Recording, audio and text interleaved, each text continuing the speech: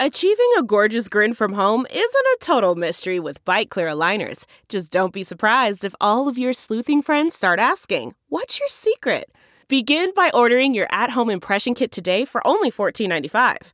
Byte Clear aligners are doctor-directed and delivered to your door. Treatment costs thousands less than braces. Plus, they offer flexible financing, accept eligible insurance, and you can pay with your HSA FSA. Get 80% off your impression kit when you use code WONDERY at Byte.com. That's BYTE.com. Start your confidence journey today with Byte. In the zeitgeist of the Pittsburgh mentality, yesterday's contest against the hapless, injured Eagles provoked anxiety more so than exhilaration at extending a yet unblemished record. We do not care. Go Steelers! Go Steelers! Say go Steelers! Go Steelers! Yeah, yeah, yeah, yeah, yeah, yeah, yeah, yeah. Welcome to the Steelers Outpost Podcast, a proud member of the Armchair All-Americans Network. It is October 12th, 2020. This is Tom coming to you from Sawdust Studios in the Washington, D.C. Outpost, and Nick joins me from the Houston Outpost. Nick, besides the Steelers' unblemished record, it was a good weekend for us, too, as we go 4 for 5 in BetOnline competition.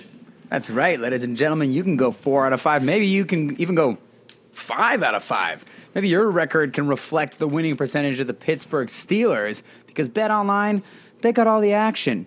You missed out on the NBA Finals if you haven't already hit it. Feel the FOMO.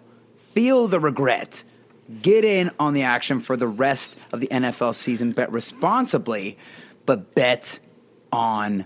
You might not be at a game this year, but you can still be in on the action at BetOnline. They're going the extra mile to make sure you can get in on everything imaginable this season. From game spreads and totals to team, player, and coaching props.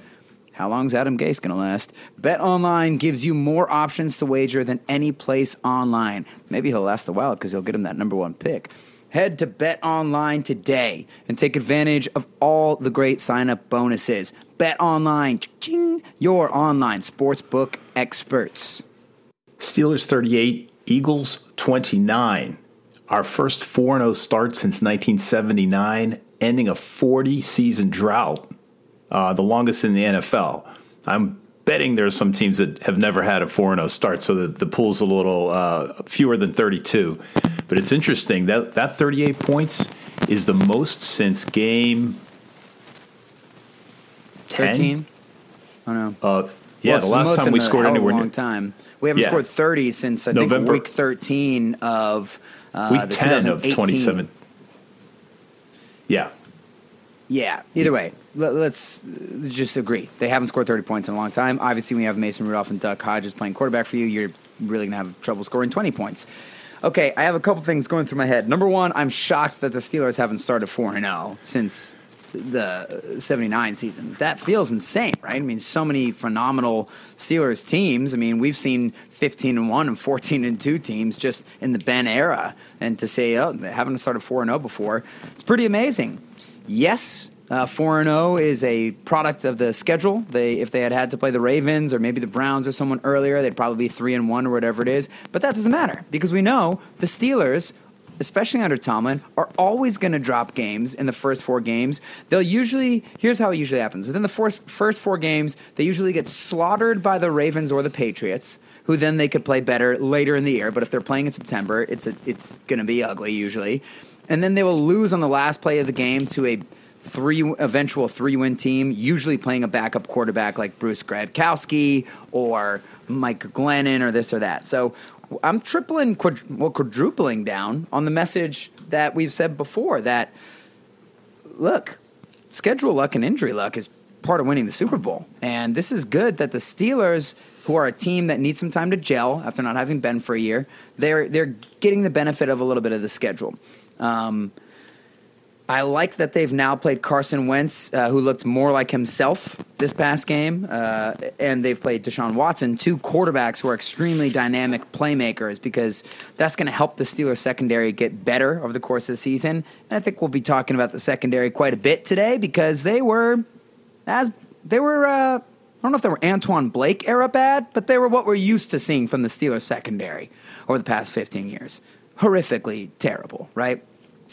But let's get back to the actual, the main point here.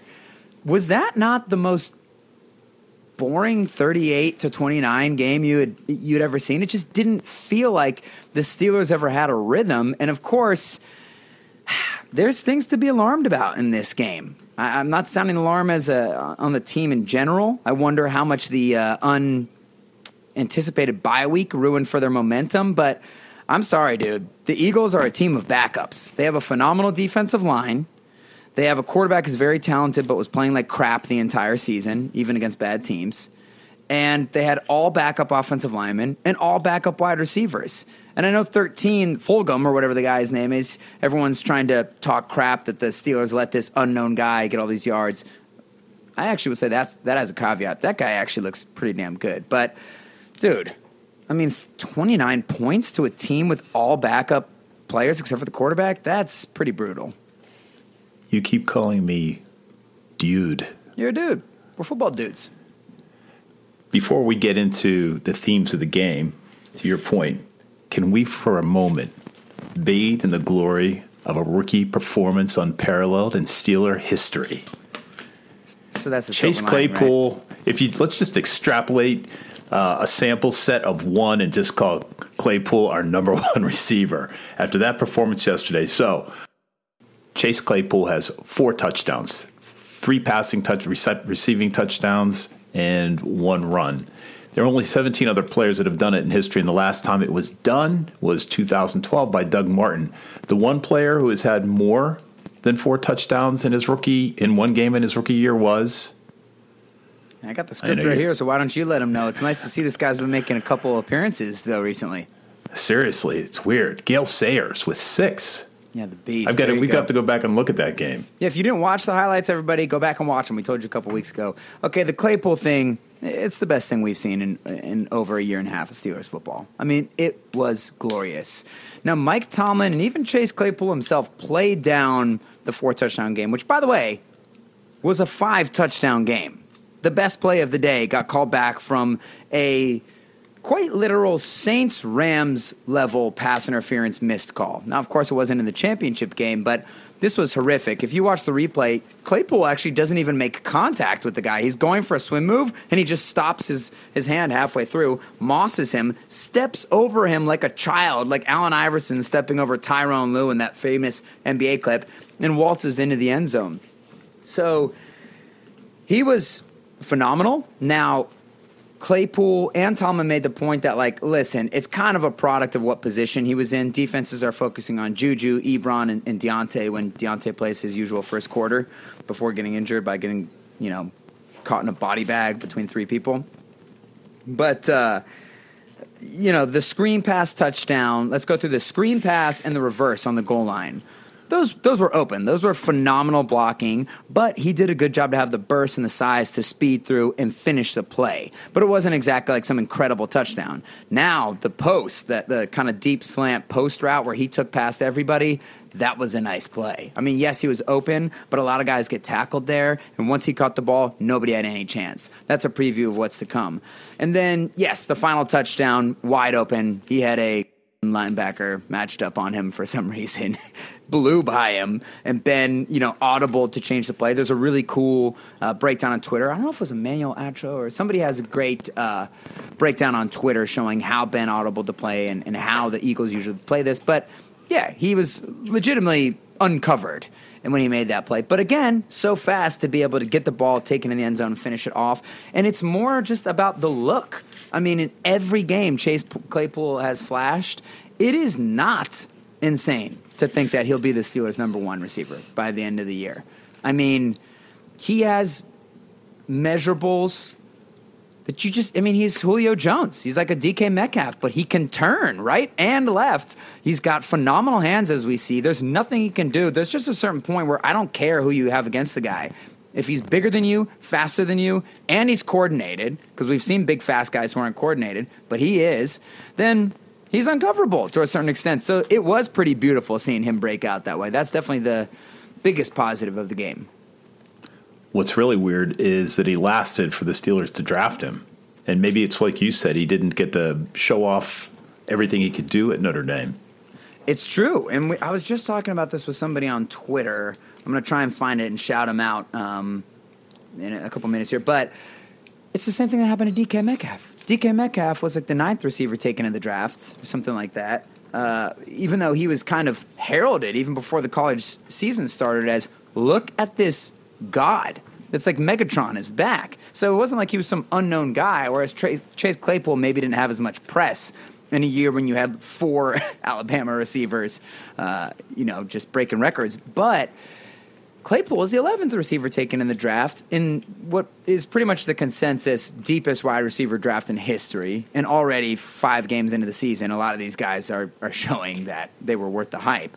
But I think the big reason why he slid was the quarterback plays horrific at Notre Dame. And for anybody who went back and watched those games, I mean, he didn't get the chance to go downfield and make vertical catches because the quarterback couldn't throw or he couldn't find him, and it was tough times. And also, he did get a lot better over the course of his time at Notre Dame. Remember, he's from Canada, so he's a little bit raw. So I think there were reports of when he was early in his Notre Dame career, he didn't play as fast as his 40 times were. But he progressed and got better, and sometimes the NFL forgets about those guys. But, yeah, he lasted a long time. I mean, there's reason to believe that he could be the best out of all the receivers in this draft class. And we're getting a little ahead of ourselves. Like we said, the 4 or 5 touchdowns, not all of them were just him mossing somebody. You think of AB's game against the Broncos when they had the no-fly zone going. That's kind of a different story. But the truth is, you can see it on the field, and how he finishes is incredible. So that was pretty glorious. You and I were talking during the game, and you were wondering what the personality of this offense is, or what is the characteristic that defines the offense, because it was really tough to discern where the emphasis was. And the more I look back on it, it actually, the confusion might be a huge benefit for the Steelers. I still haven't seen the stat on this, but the number of personnel packages was astounding in this game. Like, I think everybody got in except for Tomlin. I think you're right. I think it's something that I need to look more in depth at, and I haven't had time to watch the All-22, which I'm going to do tonight. But there's things to like about the offense. It looked like Matt Canada was calling the plays this time, because how many reverses did they run? Like 5, 6, 8? I mean, they ran so many reverses, and actually most of them were pretty successful. I think we can all agree that Ray McCloud, I mean, we told you guys. When they signed him in the offseason, never heard of the guy before, realized his name is Ray McCloud, laughed to myself saying, the NFL let the Steelers, the wide receiver factory Pittsburgh Steelers, get a receiver named Ray McCloud. He's going to be in the Hall of Fame. And pretty much every time he's touched the ball this year, he's made a great play on every one of his kick returns. Then you give him the ball in the reverse, oh, no big deal. 54-yard run where he's the fastest guy out on the field. Some guy's got an angle on him, but wow, he can explode. That was glorious. But back to the overall offensive strategy. There's some really alarming things about the offense and how clunky it is. Because let me just remind you, the defensive front for the Eagles is phenomenal. I think they were actually first in sacks coming into this game until the Steelmen ripped that out of their hands, and the Steelers are back at first. Fletcher Cox. We know Javon Hargrave, Brandon Graham, a bunch of good guys over there. Other than that, their linebackers and secondary are quite literally trash. So I'm trying to figure out what the strategy was. The positives are this. They look like they're starting to build more plays off of the fake reverses and the misdirections instead of having them just as window dressing. In the first few weeks, they'd do those reverses, but they wouldn't often hand it off. They like to hand it to Chase in those short situations. He sealed the game either against the Giants or the Broncos with a reverse, which is the same play that he scored off on the goal line, and they've used it for a 4th down conversion as well. So that's going to branch off into my other points, which is the predictability of the offense. Concerns me in an extreme way. But the positive parts are they are building something off of that motion and off of the play action, which is something that we've wanted for a long time. The only thing is, it looks like they're trying to play like the 49ers and the Patriots and the Saints, but it's just so clunky. I mean, there seems to be no rhythm. I think at one point, Ben had like 12 completions for 60 yards. And it's a dink and dunk that just isn't that smooth. They definitely have the receivers for it, but I just feel like you're not taking advantage of what Ben does the best, which is intermediate and deep passing. And I'm not saying you need to only do that, but they need to do it more. And every time they turn to it, Ben would gash them for a big gain. So you're going to get away against the Eagles with this kind of stuff. Jim Schwartz, his defensive game plan is usually like every 3 plays, blitz everybody, no matter what the situation is or what team you're playing against. So he's not really at the top of the list as far as defensive coordinators go. But when you play the Ravens, you better believe they're going to know what's coming. My big problem with the Steelers is the predictability. Watch, they're going to run that Chase Claypool reverse again on the goal line or in a 4th and 1 situation. And I really wish that they would fake the reverse in that standpoint and bootleg out.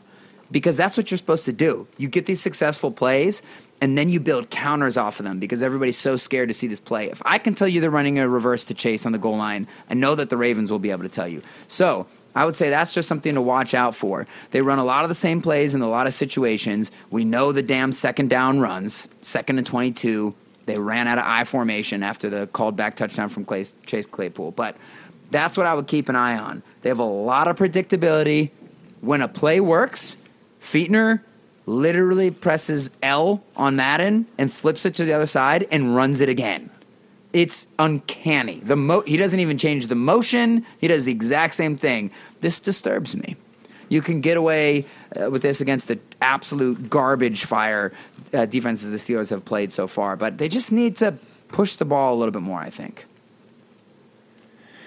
So what do you think do you have any clues to the effect Matt Canada's had on this team? Does it look like that's what's going on with all this motion? The reverses. Yeah, that's what I've been thinking. The reverses never even happened for the Steelers, really. I mean, a couple times a year you'd see one, and they'd usually lose 15 yards.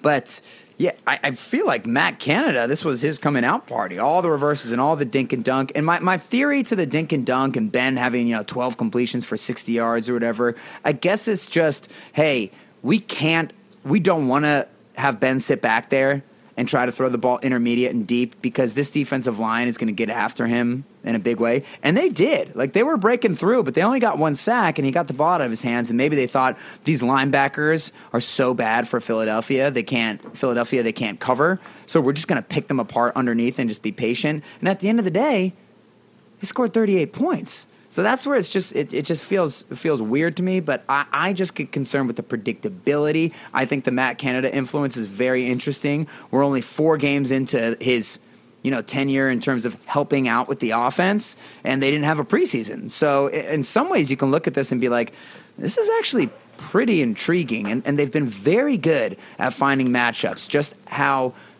Mike Tomlin mentioned Claypool's getting awesome matchups because they're dedicating a lot of attention to Deontay, Juju, and Ebron. And if you have an offense that's a little bit more versatile like this one is, you could take advantage of those matchups. So it remains to be seen what they can do. Let's look at a critical advantage the Steelers have on offense, and that is depth. If you look at one of the reasons Claypool gets such good matchups is there are too many guys to watch. Unfortunately, Johnson's seeming to be the James Conner of the wide receiving core. That's a problem. The offensive line, 6 years ago we would have called it a patchwork, but Dotson does well. Okorafor does really well. Obviously, Filer's a proven entity. I mean, the problem is we are sort of scraping the bottom of the barrel now. I mean, fortunately, Ray McLeod turns out to be the real deal, but after that, James Pierre, or is he a DB? He is a DB. DB, but he'll come out as a wide receiver because he's the next guy up. No, they have a lot of guys.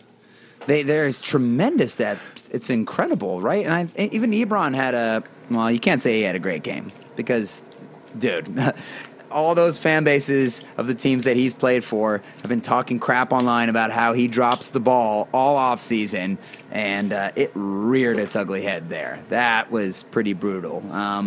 Both times he dropped the ball, he's kind of going up in between three people, and I guess that's kind of the difference, right, between a finesse guy and a Heath Miller who's going to come down and pull it down and get hit in the head, and he's going to hold on to it. Well, he didn't exactly grab that second one out of the air, the one that they called eventually just an incomplete pass. But what was really bothering me is when you watched while they were reviewing the play, Ebron was pretty much berating himself. You know, the hands slapping the side of the helmet, really down on himself about that. And it makes me worried that it's in his head. Like, I have a reputation for dropping the ball. I just dropped the ball. Yeah, I think it is. He's a very emotional guy. And even Ramon Foster had tweeted during the game before those fumbles that Ebron was a great pickup. Ebron found that tweet after the game and retweeted it and said thanks for the love to Ramon, which was really cool actually. But he also said if those guys hadn't made two dope plays, I would have had a great game. And I'm sitting there thinking no, you fumbled it, dude. You don't act like it was some unbelievable play. It was some Odell Beckham effort. You fumbled. You got to accept that, right? Because if you're saying that's not the problem, then you're not going to address the issue. You know what I mean? Yes. Yeah. So troubling. Hopefully he can get his head in the game and just put these plays behind him and not drop anymore. Yeah. So they are dusting off the effigy and gathering kindling for Keith Butler's bonfire. Yeah, well, Keith and Mike, right? Because it seems like they're sort of tethered at the hip at this point, as we've said. Well, Keith is at the front of the plank. His toes are at the edge, yeah. Yeah, he's the sacrificial lamb, right? What is going on with this secondary? I mean, you never get to see Minkah Fitzpatrick in frame. So in one standpoint, that's nice because it means teams just don't want to throw at him. So that's an advantage for the Steelers. You get one area of the field taken away. The disadvantage is this guy's unbelievable at plucking the ball out of the air and returning it. So we need to find a way to get him around the ball. I mean, you never saw Ed Reed disappear for games at a time, right? The Steelers haven't had the luxury of having a center fielder type guy like we have in Minkah Fitzpatrick, because obviously Troy was the Tasmanian devil. He was all over the place. So I can't speak too much to Minkah, but Steven Nelson, this is proof that football stats are as close to inconsequential as you possibly could be when it comes to statistics, because he had 2 interceptions in one of the worst games of his career. The plan at a certain point was find Steven Nelson and throw at him, and he couldn't even get within 2 steps of the guys. Hayden had a couple plays, and then he had a couple plays where he got absolutely burned. That touchdown to Greg Ward, that's just disappointing. That's a college quarterback who just ran on an out route and got 3 steps on you, man. I mean, I know that you're one-on-one on an island, but yeah, those guys are looking a little bit rough in coverage, and that secondary just got shredded by a bunch of backups. And we had our one of our favorite guys, the Silver Bullet, who gave a nice how do you do homecoming to Miles Sanders for, 59-yard run? Even the Silver Bullet let us down. But besides that, he was phenomenal, and it just shows that we're not going to be able to afford Mike Hilton.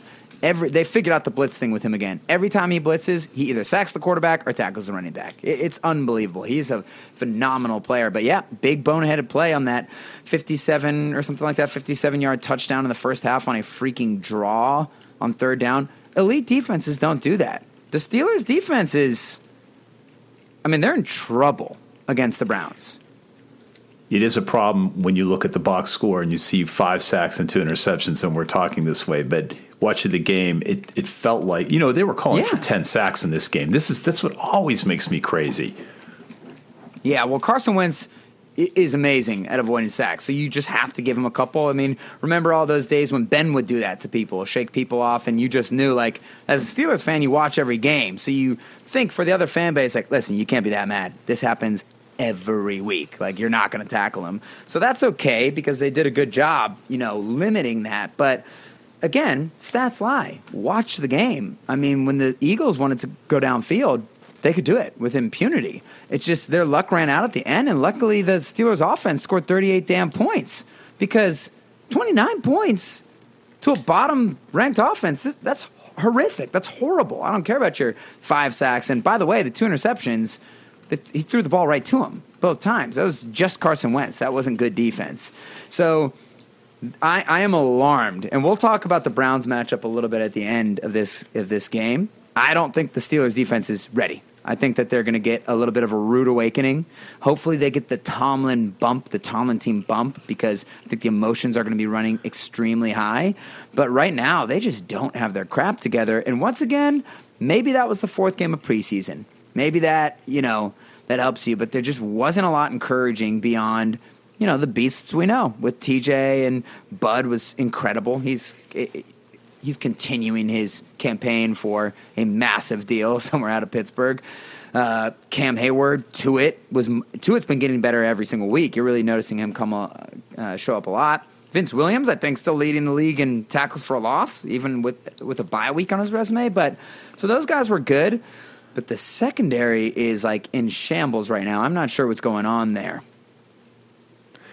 Can we talk about the Chase Claypool of the Philadelphia Eagles, Travis Fulham? I think just looking he's at his good. stats. So he's actually a local product out of Alexandria, Virginia. Nice. He went to Old Dominion. Walked on. He did have a 1,000-yard senior season, but he had 3 targets last year for Detroit.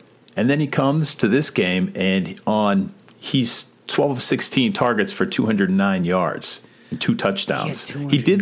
The guy is 6'2", 215. I mean, he's the real size. I don't know how fast he is, but he was fast enough yesterday. He looks 6'4". That's interesting. So he must be all muscle. But by the way, he also won them the game the week prior against the San Francisco 49ers. Saved their season. Carson Wentz threw a dime on a go ball at the end of the 4th quarter to him, and he beat his man. I don't remember who was covering him, but he beat him and made a beautiful catch with the corner draped all over him, pretty much to win the game. So we knew who he was coming in.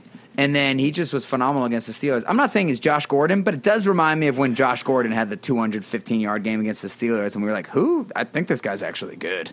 Well, here's what you're wondering is he was targeted he had 2 receptions on 3 targets last week for 57 yards. He had a critical touchdown. It's just weird, like, how is this guy the real deal? And everybody's just noticing it now, having gone through full training camp last year and everything. Well, and then being let go by A Detroit. poop show, and maybe Carson. Sometimes it takes a great quarterback to really get you ready, and I think Carson is in love with this guy now, and he's going to make him his target. And because what I saw from him is, man, he's got great body control and great hands. So it's just alarming how open he was on a lot of the catches. And I think what's happening right now, some of it's players, because Steven Nelson is looking brutal right now. I think that's a confidence thing. Cornerbacks are a confidence position, man. I mean, they can dip. Their play can dip, and it can raise with the level of their confidence. It is the hardest job outside of quarterback. You're out there on an island. Every rule is designed to not let you win your matchup. The offense knows where they're going. You don't. I mean, it's extremely hard, and your confidence determines a lot of your success. But otherwise, I think it's just another example over the many years with teams know how to exploit the Steelers' zone defenses. And Doug Peterson is a really good offensive coordinator. And he's played the Steelers a number of times before. So there are teams that get a bead on the Steelers' zones. That's why you see guys so wide open. That's people manipulating a zone coverage. And Keith Butler and Mike Tomlin do have to get on their P's and Q's for that. And they got to find a way to,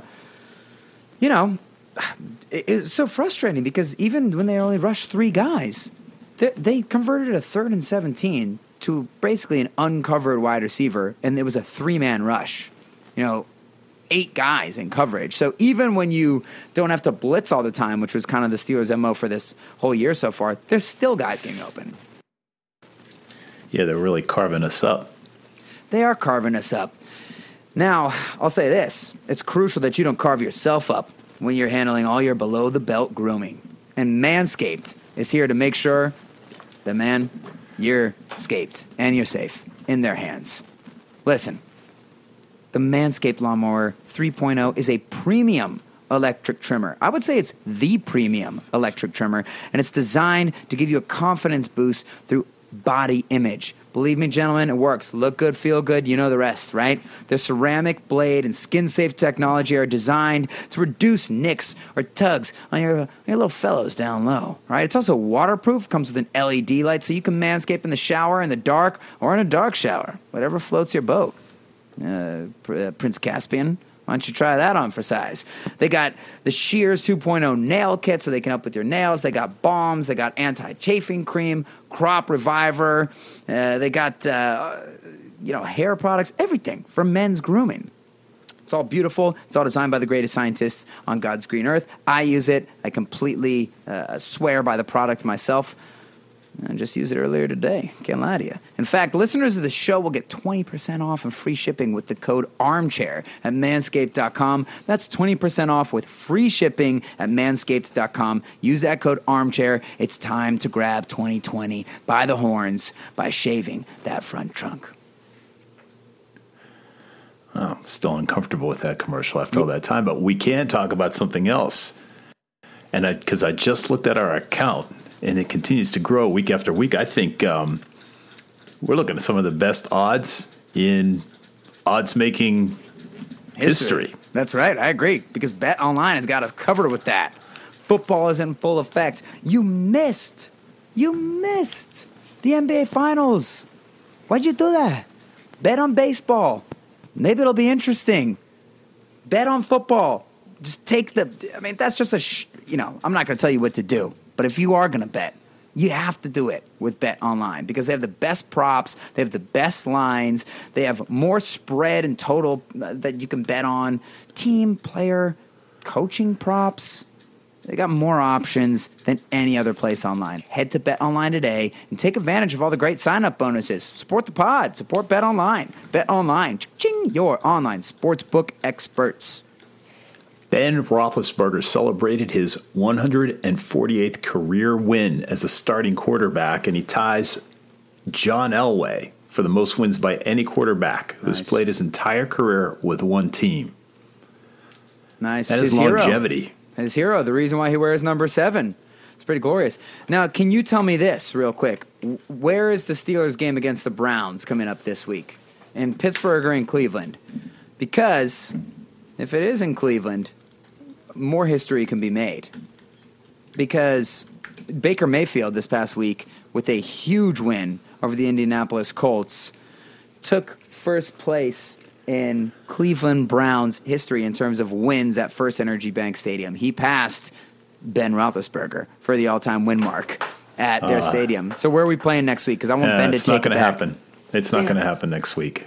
Well, maybe we can beat them so badly that they go on a tremendous losing streak and Ben gets back to First Energy Bank later this season and claims back his rightful record. Right. But you've been watching a lot of football, haven't you? So let's talk about a couple of concerning injuries. One, I already mentioned that Johnson had a blow to the back. I think is what his. Can we talk about him real quick before we talk about Pouncey and DeCastro? Sure.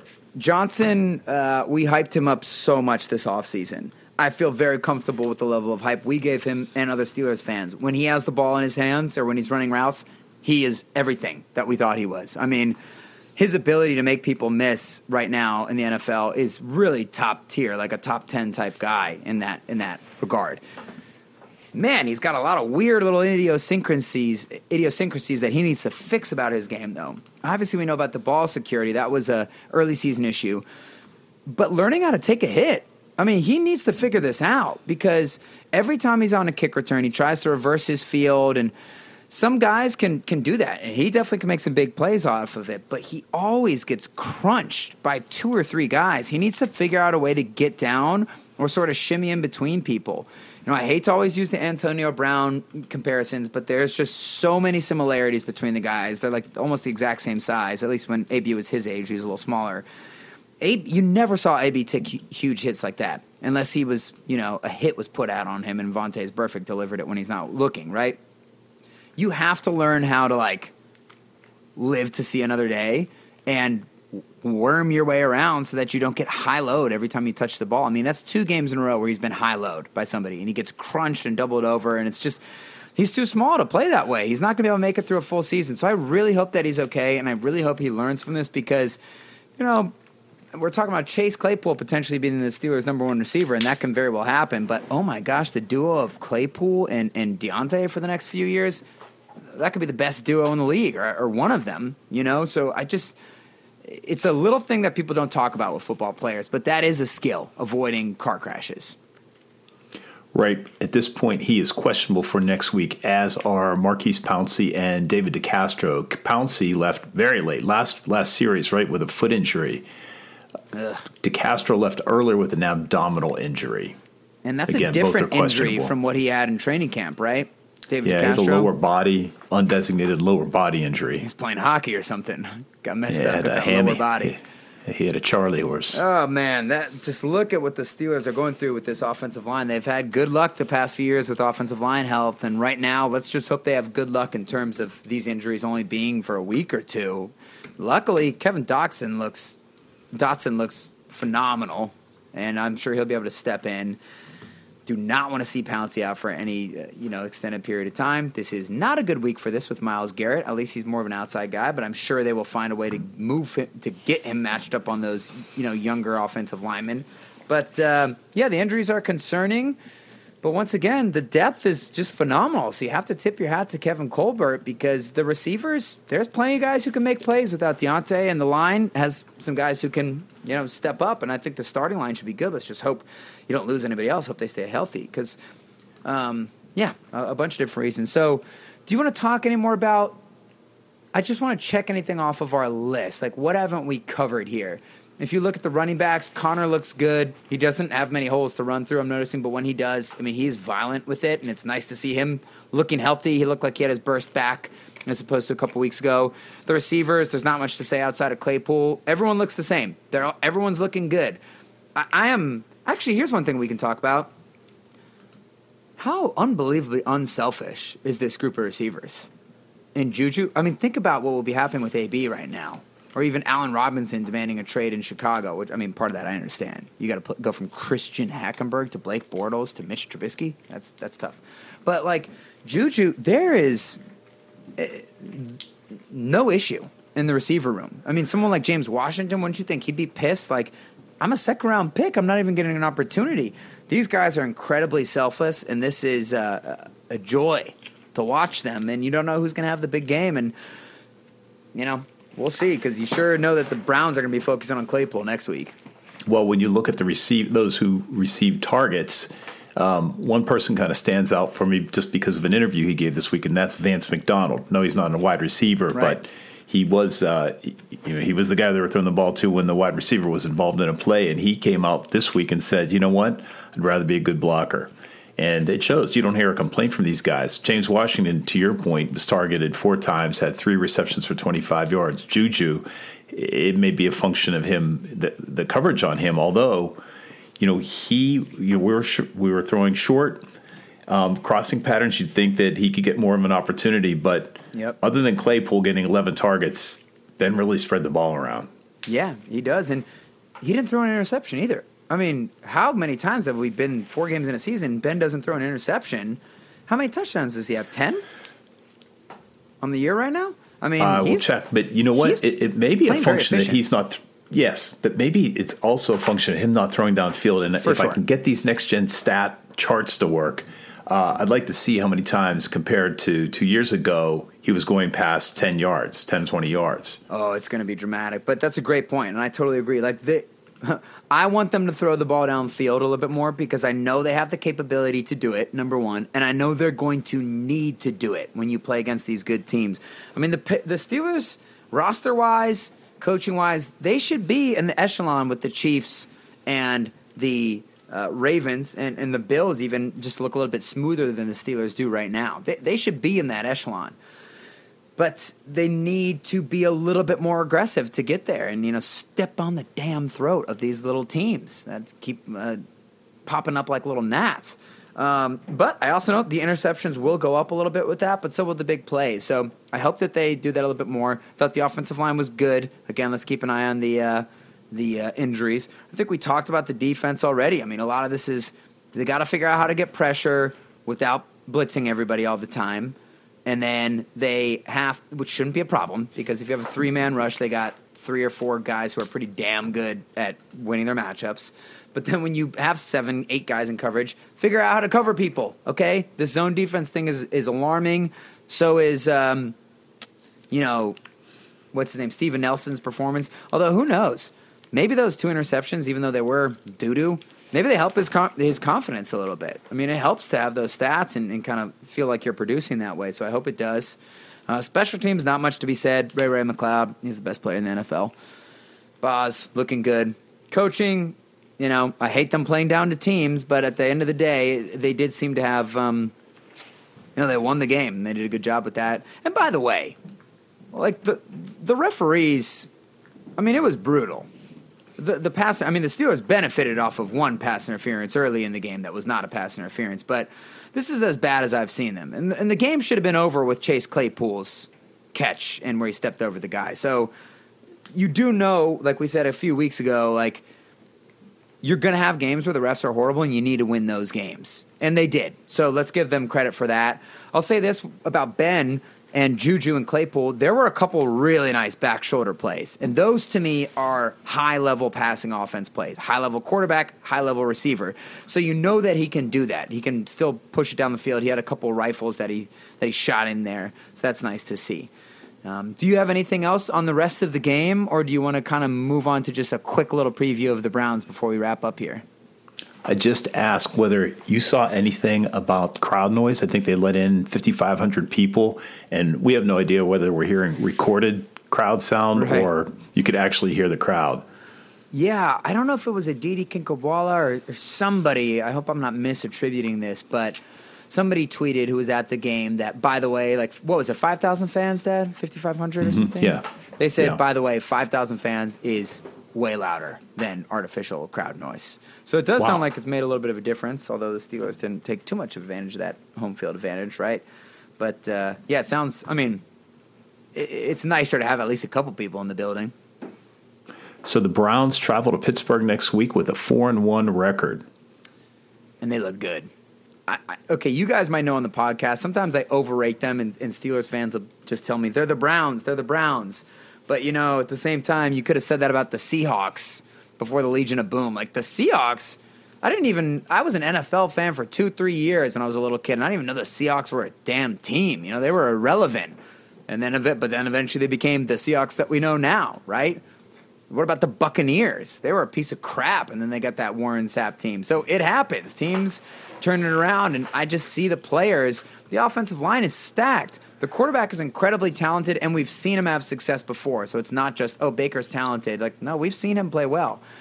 Luckily, he's not killing it right now. It's not like he's leading them there. You have maybe the most talented receiver I've ever seen outside of Calvin Johnson and Randy Moss. You got Odell Beckham Jr., who seems to be coming on now, unfortunately. Jarvis Landry. We can go through the laundry list of players they have. And then Myles Garrett is just, he's a Steeler killer. He has huge games every time he plays Steelers. I have a question. I actually have a prop bet. Are he and Mason going to shake hands before the game? That is a great prop bet. I bet you yes, because Miles was trying to say, like, I'll be willing to talk to him, in his PR campaign. I'm sure very heartfelt and sincere. So I bet you he'll try to do it. Well, look, the Browns are putting up some big points. They have one game where they haven't scored 30, and that was the first game against Baltimore where they lost 38-6. Since then, they've beaten the Bengals with 35 points, Washington 34 points, Dallas 49, and the Colts 32. Not that any of these teams are going to the Super Bowl, say the Baltimore Ravens, to whom they lost. Right. But that is prolific production at a time when right now our secondary isn't giving us confidence. It's really alarming. The Colts have a very good defense, so that's the most alarming one. Washington has a lot of talent on defense, but they're also Washington. And then Cincinnati and who was the other team? Who else did they beat? Dallas. Oh, Dallas. Those defenses are you should score 50 points in those defenses. They're horrific. He almost did, 49. Right. So I'm just worried that they found their identity now. They can pound you with that run game. Now, luckily, Nick Chubb, superstar running back, first-string running back for them, is not playing. Now, unluckily, all they did was slide in another All-Pro and Kareem Hunt to back him up. So their run game is bludgeoning. I have told you guys on the podcast before, I do not get overly concerned as a Steelers fan when we have a decent defense. I don't get concerned about running teams. The Steelers seem to have a way to be able to bottle people up. And, hey, look at Miles Sanders had the 76-yard run. Other than that, he had 5 yards in the entire game. Saquon Barkley, I know they have no line.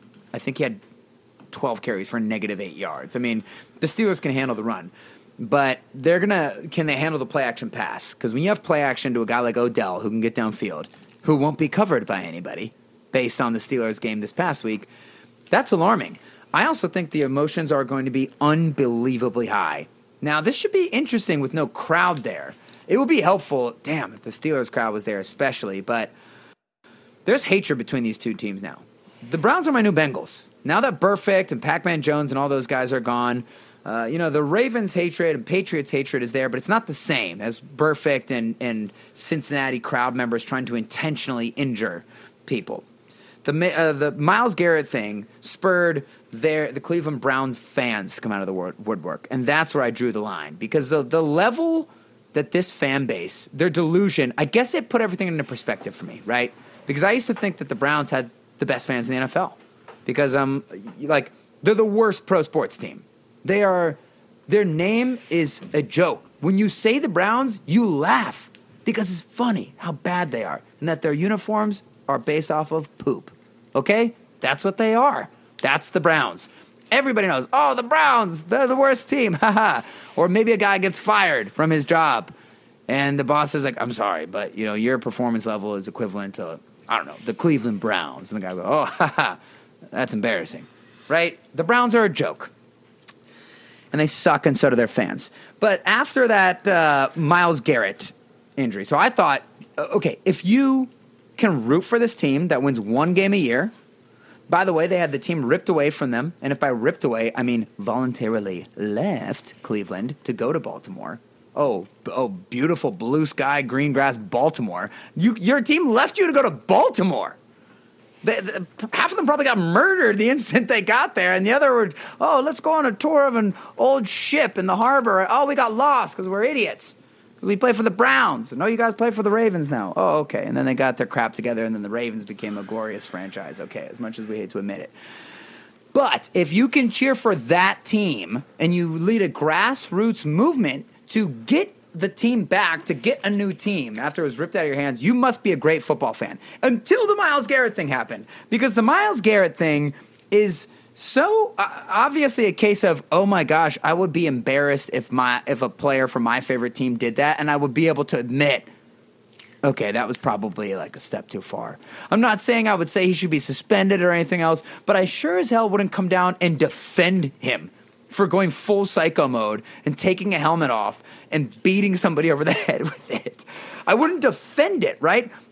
I'd say probably 90% of the Cleveland fan base defends that action, doubles it down, hates Pittsburgh, constantly posting things about Pittsburgh because we are the girlfriend that they could never get. We're the girlfriend where the guy grows up and he's been a nerd his whole life. He's in high school. He spends 25% of his time inside of a locker. He grows up. He moves to Silicon Valley. He creates an app that delivers shoes to fashion moguls, right? Made from Spanish leather. He is killing it. But he doesn't actually do any of the fashion part. He just did the spreadsheets, and he had made an amazing algorithm. He doesn't know fashion. He wears Toms. I don't know. And he comes back, high school reunion, 20th year high school reunion. He's like, you know what? Kimberly, she's going to talk to me now. She's going to see how rich I am and how successful I am. And actually, my beard came in quite nicely. And I've really evolved as a man. And my voice dropped, my balls dropped. I'm ready to go. And I'm going to talk to Kimberly. And Kimberly does not know who you are, sir. And she sees that you're wearing Toms, and she does not care. And she's going to go back out with Dwayne, who's the star quarterback. And he was the Steelers in high school. And guess what Dwayne's doing now? He just won 3 Super Bowls in a row because he's also the starting quarterback for the Steelers in 2040. All right? That's what the Browns are to us. And I hate them, and I think the Steelers hate them too. And, so I think their emotions will be running really high for the game. And I am very worried because the Browns have an identity. They know what they do on offense. The Steelers kind of change it up every week. Please attack downfield. Damn it. For the love of God. Stop running on every second and long. We all know you're going to do it. Everybody knows. Damn you. Okay? And besides that, just be careful because Odell hasn't had a big statistical season, but he will go deep. And beat the damn Browns and take them off with their little 4-1 high horse. Let us take this out of here in a crescendo of emotion. Visit the website, www.steelersoutpost.com, Instagram at Steelers Outpost, Twitter at Steelers Outpost, or send us an email at steelersoutpost@gmail.com. Thanks for listening. Until next week, go Steelers. Kimberly's the pink Power Ranger. Okay, bye-bye.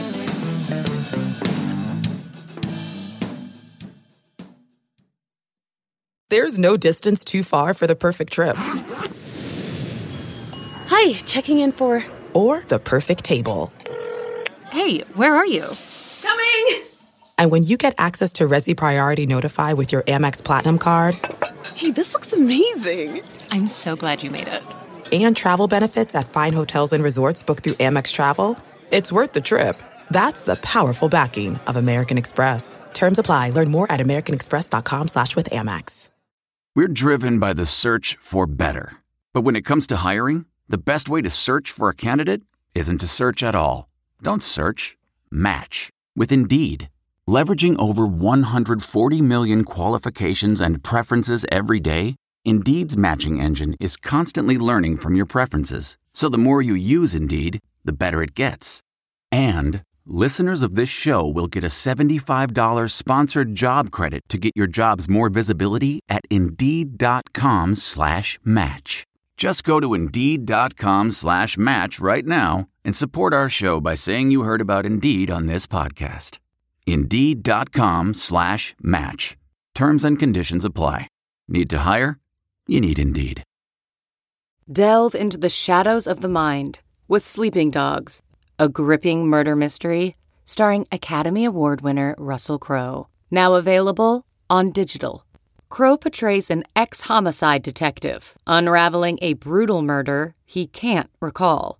Uncovering secrets from his past, he learns a chilling truth. It's best to let sleeping dogs lie. Visit sleepingdogsmovie.com/Wondery to watch Sleeping Dogs, now on digital. That's sleepingdogsmovie.com/Wondery. Searching for NBA playoff coverage? We've got you. The Old Man and the Three, presented by BMW, gives you an inside look into the world of sports. Hosted by former NBA sharpshooter and Duke legend J.J. Redick and sports writer Tommy Alter, The Old Man and the Three offers unprecedented access to the league. Tommy and JJ discuss the NBA and interview some of the biggest names in the league, like Devin Booker and Luka Doncic. NBA final season is the perfect time to dive in, and you can listen to The Old Man and the Three wherever you get your podcasts. To hear episodes brought to you by BMW. Push the limits this NBA season with the brand that set the ultimate standard. BMW, the ultimate driving machine.